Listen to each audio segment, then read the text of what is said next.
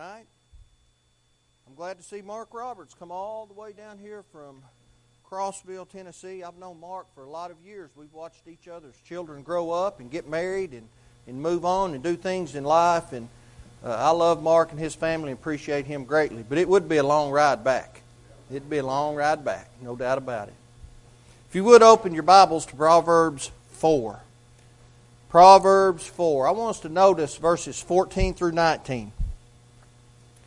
The wise man encouraged, enter not into the path of the wicked, and go not in the way of the evil men. Avoid it, pass not by it, turn from it, and pass away. For they sleep not, except they have done mischief, and their sleep is taken away unless they cause some to fail. For they eat the bread of wickedness and drink the wine of violence, but the path of the just is as the shining light that shineth more and more unto the perfect day. The way of the wicked is as darkness, they know not at what they stumble. And we talked this morning about how the choices of life often will cause one to find himself or herself in the valleys of life. But we also talked about making another choice once we find ourselves in those valleys, deciding to get out of the valley, to go to the mountaintop, to correct our paths and get where we need to be. Now, the only way for a choice to become reality is through determination. We have to be determined in our choices. Determination will help decide destination. And that's the title of the sermon tonight. Determination will help decide destination. Are you familiar with a man by the name of Glenn Cunningham? Have you ever heard that name? His story really is astounding. When he was 8 years old, he went to school in a country schoolhouse, and it was his job to get there early every morning. And he would go in and he would start the pot-bellied stove with the coal, and he would warm the room, and he would prepare it for that day for the teacher and his classmates. And he would use kerosene to get that fire started. That's just kind of how you started coal fires. Well, one cold morning, someone had accidentally replaced the kerosene with gasoline. And he went in, he poured that on the coal, and when he lit that fire, there was an explosion, and the schoolhouse was engulfed in flame. So when the teacher and the school children showed up, they saw the flame. They were terrified upon understanding that Glenn Cunningham was still in that building. So they rushed in, they grabbed the little boy out. He was more dead than he was alive. He had terrible burns on the lower half of his body. And so they took him to a nearby county hospital. And while he was at that hospital, and from his bed, the badly burned young boy, 8 years old, heard the doctor speaking to his mother. And the doctor said, "We do not have much hope for Glenn to survive. He surely will die." And really, he told his mother, that's going to be best for the boy if he does die. For the terrible fire, it has devastated the lower half of his body. But Glenn didn't want to die. He was brave and he was determined to live. So he made up his mind that he would survive, and somehow to the amazement of the doctor, he did survive. And he lived. Yet when the mortal danger was past, again laying on that bed in his weakened state, surviving but not yet thriving, he heard the doctor once again talking to his mother. And they were speaking quietly, and he told her, he said, "Your son will never walk again. He has so much damage to the flesh of his lower body that he's doomed to a lifetime of being a cripple, and he would have been better off if he had just died." Well, his mother refused, though, to allow this doctor to amputate her son's legs. So once more, again, this brave little boy made up his mind. He was determined that he would not be a cripple for the rest of his life. He was determined that he would walk again. But unfortunately for Glenn, he had no use of his legs, or from the waist down, he had no motor ability. His thin legs just kind of dangled there. He didn't have much use for them. He couldn't move them. And they were all but lifeless. Well, ultimately, Glenn was released from the hospital. He went home. And every day after that, his mother and his father, they would massage his little legs, and they were trying to bring life back into them. But there was no feeling, there was no control, there was really no life in his legs. He was just there. Yet his determination to walk was just as strong as it ever had been. So when he wasn't in bed, Glenn was confined to a wheelchair. And on occasion, his mother would take his wheelchair and push him out into the yard so he could get some fresh air and be out in the sunlight. But on one day, when she did this, he didn't just sit there. He decided he wasn't going to sit there any longer. So what he did, he threw himself out of the chair. And he began to drag with his arms across the yard, his lifeless legs being carried behind him. And he crawled over to the fence. And with a lot of effort, he pulled himself up onto that fence, and he held on to each panel of the fence until he could stand there hanging on. And he began to drag himself along that fence. And you know what? He did that every day until even there was a smooth pathway across the yard where Glenn Cunningham drug himself as an 8-year-old boy, because he was determined that he was going to walk again.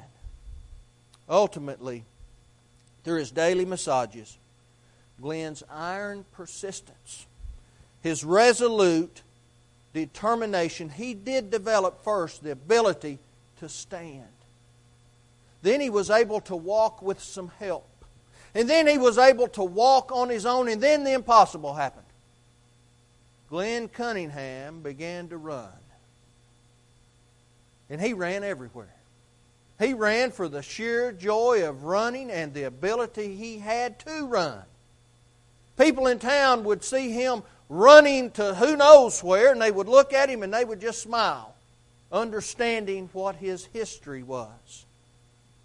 In fact, later in college, Glenn made the track team. And he became known in Kansas as the Kansas Flyer. And then in 1934, New York City's famed Madison Square Garden, young Glenn Cunningham, who was not expected to survive, who surely would never walk again, who could never hope to run, that determined young man, Dr. Glenn Cunningham, ran the mile in 4 minutes and 8 seconds, the fastest time up to that point. Now, a year later, he shaved off another second from his record, again, to run the fastest mile up to that point in history. Later, he was inducted into the Kansas Sports Hall of Fame in 1974, and all because he had a determination to reach his goal. And we have to keep in mind, determination alone will not allow us to reach our goal, and it may not take us where we need to be. For instance, if I want to go to California and I get on Interstate 40 and I head east, I can be determined as I want to be to get to California, but I'm not going to make it. I'm going to run into some water out in North Carolina somewhere, so I have to first be on the right road, right? And then my determination can help me reach my destination. Now, there are at least 3 roads in this life I want to talk about for just a moment on which we may choose to walk. Only one of these 3 will lead us where we want to be, no matter what our determination is. But we still have to be determined. But we will travel, likely, upon one of these 3 roads at some point in our life, depending on what we are determined to be. Now, the first road I want to talk about tonight, and this is our first point, is the road of distraction. Do you know that Glenn Cunningham was not distracted, was he? Can you imagine an 8-year-old boy not being distracted, hearing the doctor talk to his mother? The boy surely will die. He'd be better off if he did die. Well, he'll be a cripple for the rest of his life. He'd been better off if he had died. We might as well amputate his legs.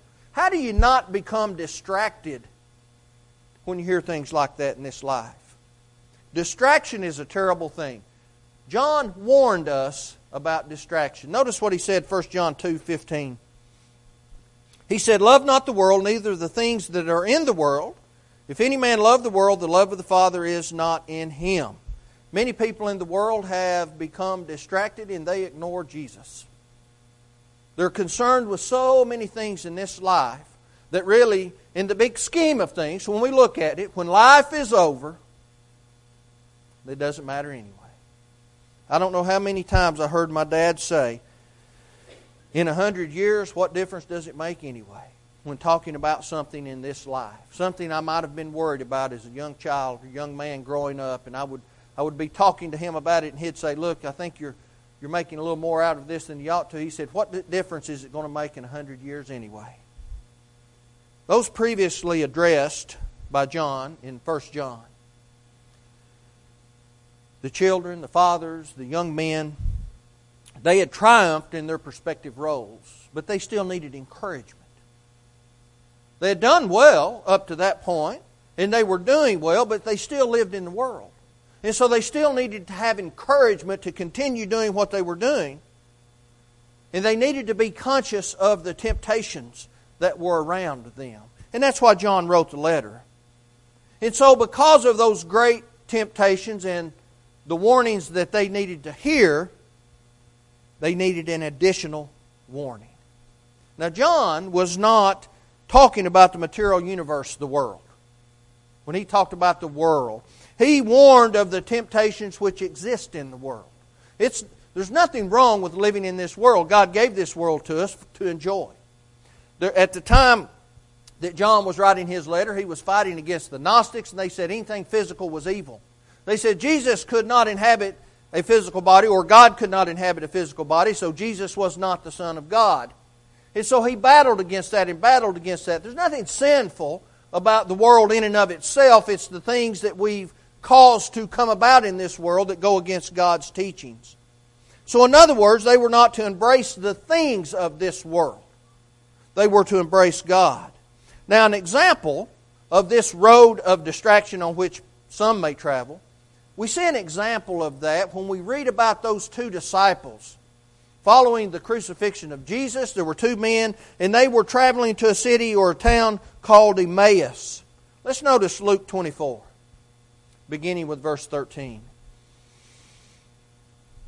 Luke 24, beginning with verse 13. And behold, two of them went that same day to a village called Emmaus, which was from Jerusalem about 80 furlongs. And they talked together of all these things which had happened, talking about the crucifixion. And it came to pass that while they communed together and reasoned, Jesus himself drew near and went with them, but their eyes were holden that they should not know him. They couldn't see the forest because the trees were in the way. They were so determined that to be distracted by the physical things in this world, the physical death of Christ, the things that had happened surrounding him, they missed the spiritual blessings. All the time prior to his crucifixion, do you remember what Jesus would tell the disciples? I'm going to give my life. I'm going to be murdered. I'm going to be taken before the rulers of Rome and of the Jewish rulers, and I'm going to give my life, but I'm giving my life so that you might live. And they were so caught up in the idea of Jesus not giving his life because of their great love for him. They had blinded themselves and they became distracted. They never really grabbed hold of the notion of a spiritual kingdom until the Holy Spirit opened their eyes. A similar thing happened to the Israelites as they wandered in the wilderness. They became so distracted with the absence of Moses, they left God. Do you recall when he went up on the mountaintop and he was gone for 40 days and they began thinking, well, what about this man Moses? Where's he at? He got us all the way out here and he left us. They became so distracted, Exodus 32, that they turned to idol worship. They began to worship a golden calf, and they began to participate in all types of immorality surrounding that pagan worship. They brought that from Egypt with them. And they allowed that to infiltrate their minds and their hearts. But you know, one doesn't have to be a sinner or doesn't have to choose to leave God to become distracted. That can happen to the most faithful. Do you recall Martha becoming distracted during her preparation of a meal for the Lord? Oh, what an honorable thing. Would it not be wonderful if any of us were blessed with the opportunity to have our Lord come into our homes and to prepare a meal for Him, boy, I don't blame Martha. You want to provide the best meal possible. You want to get out the good recipe box. You know, you want to get out the recipes that are very expensive that you only do on special occasion because it's very time consuming or it's very expensive to buy the ingredients. Boy, that's the box we're reaching for, isn't it? So I understand Martha.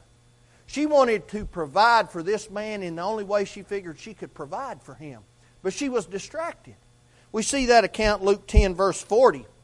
He said, Martha, Martha, you're cumbered about. You're worried. You're becoming distracted in essence. But now her sister Mary. And you recall what happened. Martha went to Jesus and said, Jesus, my sister, do you not care that she's left me to do all this work? And that's when He said, Martha, Martha. See, Mary chose that which was needful. She wasn't distracted. In whatever sense of understanding that she had at the time, she knew that her time with Jesus was limited. Right? She wasn't going to fool around with cooking a meal when she could sit at His feet and listen to Him and be taught by Him. She wasn't going to be distracted, but Martha was distracted. Mary chose that which is good. But why was it that, that John warned against this distraction? Well, the same reasons that Solomon talked about it in Proverbs 4. Great wickedness in the world. He warned against the wickedness of distraction, right? The reason John warned is because that's rampant. Now, he explained to us in general terms the ways in which we become distracted. 1 John 2, verse 16, our very next verse in John, 1 John. He said, for all that is in the world. Now remember, verse 15, he said, don't love the world. Don't become distracted by the world. Why? Because all that is in the world, the lust of the flesh and the lust of the eyes, the pride of life, is not of the Father, but is of the world. See, the things of the world do not have their origination in heaven. They do not have their origination in God. But they have their origination in the world. And if we allow ourselves to become distracted, we become a part of that, don't we? We get caught up with our jobs. We get caught up with our social circles. We get caught up with our reputation. We get caught up with our finances. We become distracted, and instead of focusing on God, we begin to focus on the smaller things that are not nearly as important. Should we guard our reputations? Absolutely. Should we work hard at our jobs and try to be successful? Absolutely. Should we want to maintain good relationships with the people around us in our social circles? Absolutely, we ought to want to do that. But we have to put it in the proper perspective. What's more important? Becoming rich or being faithful to God?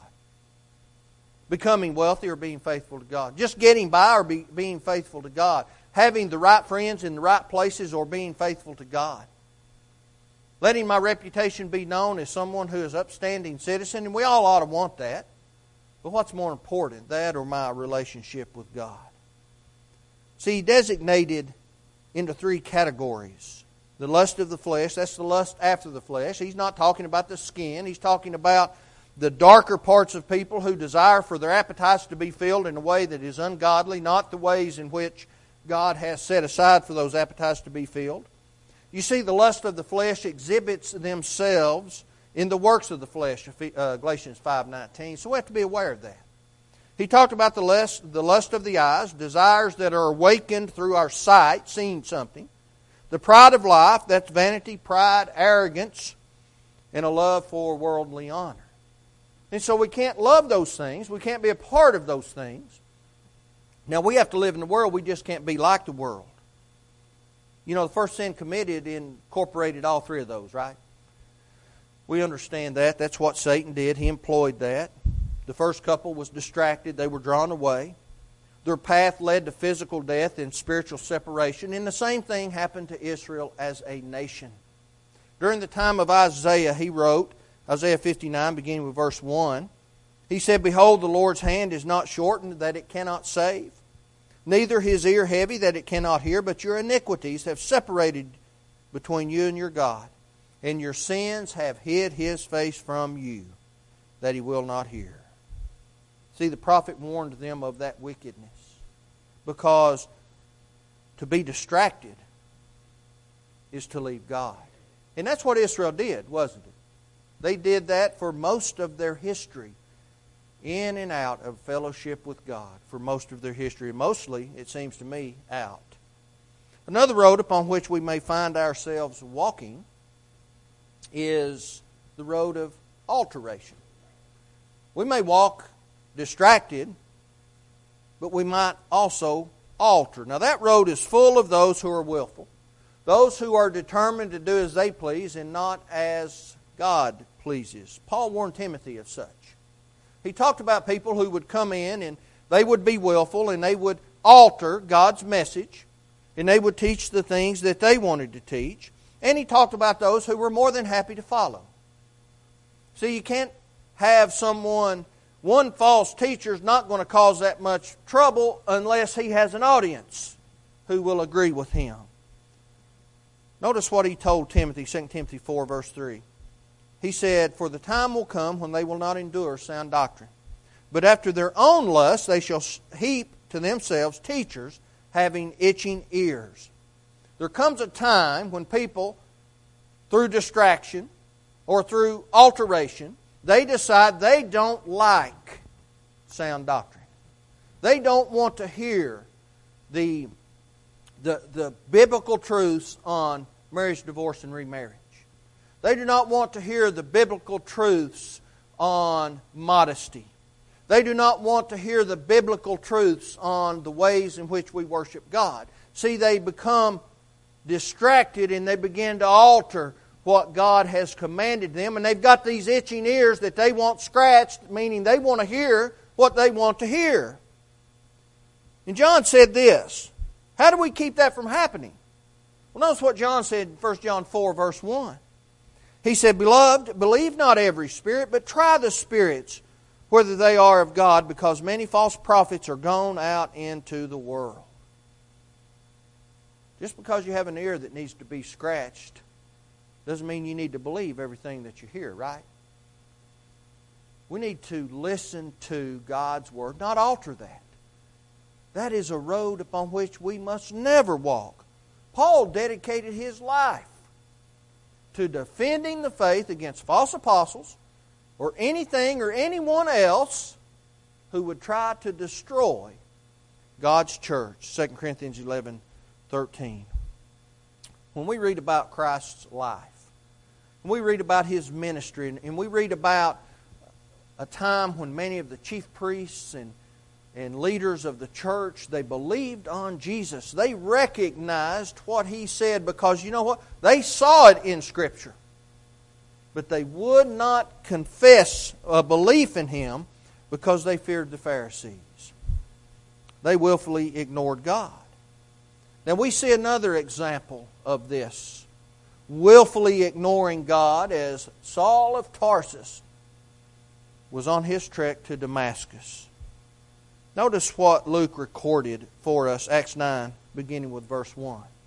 And Saul, yet breathing out threatenings and slaughter against the disciples of the Lord, went unto the high priest and desired of him letters to Damascus, to the synagogues, that if he found any of this way, whether they were men or women, he might bring them bound unto Jerusalem. Saul and the Jewish leaders knew the prophecies concerning the Messiah, but they didn't like what they were seeing. They didn't like those prophecies being fulfilled, and they wanted another Messiah.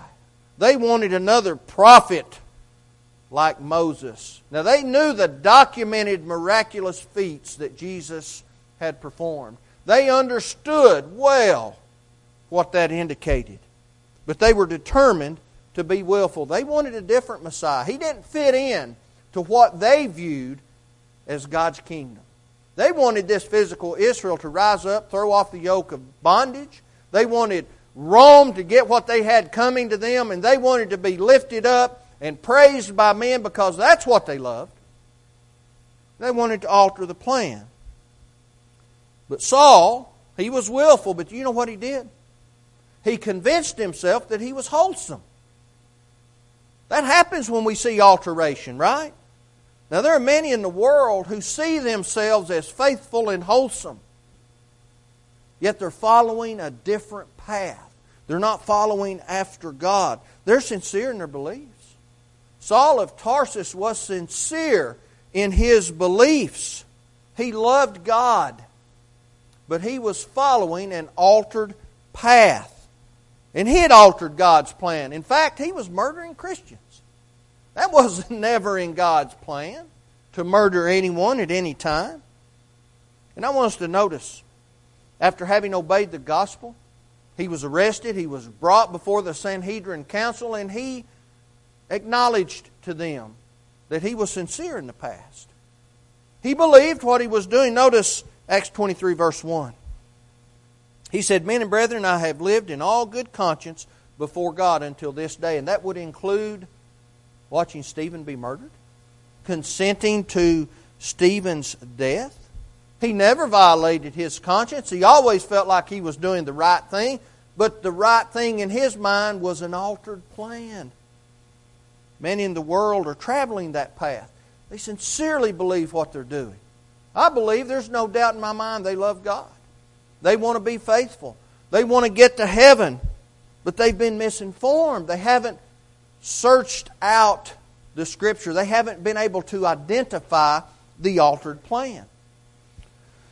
I read one time where a bank had sent its employees to Washington, D.C., and they sent them to watch money being made and to help them identify counterfeit bills. And so they went, and I don't know how long they were there, I don't recall, but it was an extended period of time, and they came back and they were questioning them. And do you know, not one time were they shown a counterfeit bill? Not one time was a counterfeit bill presented to them. They weren't concerned with counterfeit bills. They were concerned with the real thing. If you can identify the real thing, you'll see the counterfeit. And that's what we need to understand. If we will search out God's plan, we'll identify the altered one. If Saul had done that, he would have identified that. Again, I believe that the masses who follow one organization or another are very sincere. But those leaders, they want the followers to remain uninformed. We see that alteration in the history of this world. During what we know as the Dark Ages, during that period of time, the prominent denomination would chain the Bible to the pulpits of their buildings. They didn't want the common person to have it in their hands. In fact, they didn't even have it printed in the common language. They called it the barbarian language. Oh, we can't print the Bible in the common language. The priest will tell you what you need to know. Well, what happens if the priest alters the message? And we don't have the real thing to compare. See, that causes a problem. We see that at times we might walk on the road of distraction. We might see the road of alteration. But do you know the real reason behind it? Have you ever thought about the real reason why certain groups want to keep the Bible out of the hands of people? When God gives you His Word, He doesn't want you to be distracted. He doesn't want you to alter anything. When we have God's Word, that'll lead us to the road of investigation, won't it? That's our third point tonight. The person who searches out that road is the one who has a willing heart, an open mind, and one who wants to find the truth. We see an example of one walking that road when we read in Acts chapter 9. Acts chapter 8. We read about a man known as the Ethiopian eunuch, and he is on the road to Gaza. Notice what Luke recorded. Acts chapter 8, beginning with verse 26. "And the angel of the Lord spake unto Philip, saying this, Arise and go toward the south unto the way that goeth down from Jerusalem unto Gaza, which is desert. And he arose and went. And behold, a man of Ethiopia, an eunuch of great authority under Candace, queen of the Ethiopians, who had the charge of all her treasure and had come to Jerusalem to worship, was returning and sitting in his chariot and read Isaiah the prophet. Now, was this man interested in understanding what God wanted for him? Of course he was. He was reading from God's book. He had the scroll of Isaiah. He was interested. He had a willing and an open heart. Now remember, he had just come back from Jerusalem. He'd gone up there to worship at the Passover, to honor that feast. And he was a practicing Jew. But he was willing to listen to Philip. Philip wasn't a Jew. Oh, he was of Jewish descent. But he was a Christian. And so you have a man who has great authority. He is the treasurer of the whole nation. He's in charge of all the money. The queen trusted him. He was a Jew. He believed in what he was doing. He'd come all the way from Africa to Jerusalem. But he would listen because he did want to know. He was willing. And it says that Philip began at that same scripture, verse 35, and taught him Jesus.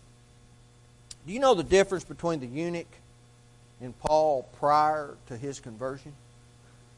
The eunuch was willing. He would listen to what Philip had to say. You know, Saul of Tarsus heard one of the greatest sermons that we have recorded for us in the Scripture. He heard Stephen speak that sermon. And at the conclusion of that sermon, it simply fell on deaf ears. He consented to the death of that great man, and they murdered Stephen. When we read about the Bereans, they had the things that were necessary. They had a willing heart. They would listen. But they were not just going to take anyone's word for it. Paul was their preacher, yet when they heard him preach, they searched the Scripture daily. Acts 17, verse 11, whether those things were so. It's too important, isn't it? You have to have a willing heart. But after we have a willing heart, we're willing to listen. And we do those things that God has asked us to do. We must never waver. We have to hang in there, right? We have to stay where we need to be. Salvation begins with a willing heart, but what carries us to heaven is never wavering. Not giving up, right? You know, sometimes we think we've got it pretty bad in this life, don't we? But we really do not understand persecution in any sense of the word. Now, those during the first century who lived under the reign of Domitian, they understood exactly what persecution was, and that was a part of their life. Their lives almost, I can imagine, as it were, revolved around, are we going to lose our lives today? Is the government going to come in and drag us into the street and make us say that Caesar is God, and if we don't, kill us? Is the government going to come in and take my children out and then use my children against me to say that I believe Caesar is God, or else they'll kill my children? Now that's real persecution, brethren. They understood that. And though that was a real part of life, Jesus still demanded, be thou faithful even unto death. Don't worry about those who are going to throw you in prison. You're going to be thrown in prison. Don't worry about those who can kill you. Some of you will die. You know, earlier in his ministry, he said, be concerned with the one who not only can destroy the body, but can destroy the soul in hell. We must never allow another to take away our hope. And that's what they learned in the first century. Have you ever heard of a man by the name of Monty Roberts? Monty Roberts was a kid whose father was a horse trainer.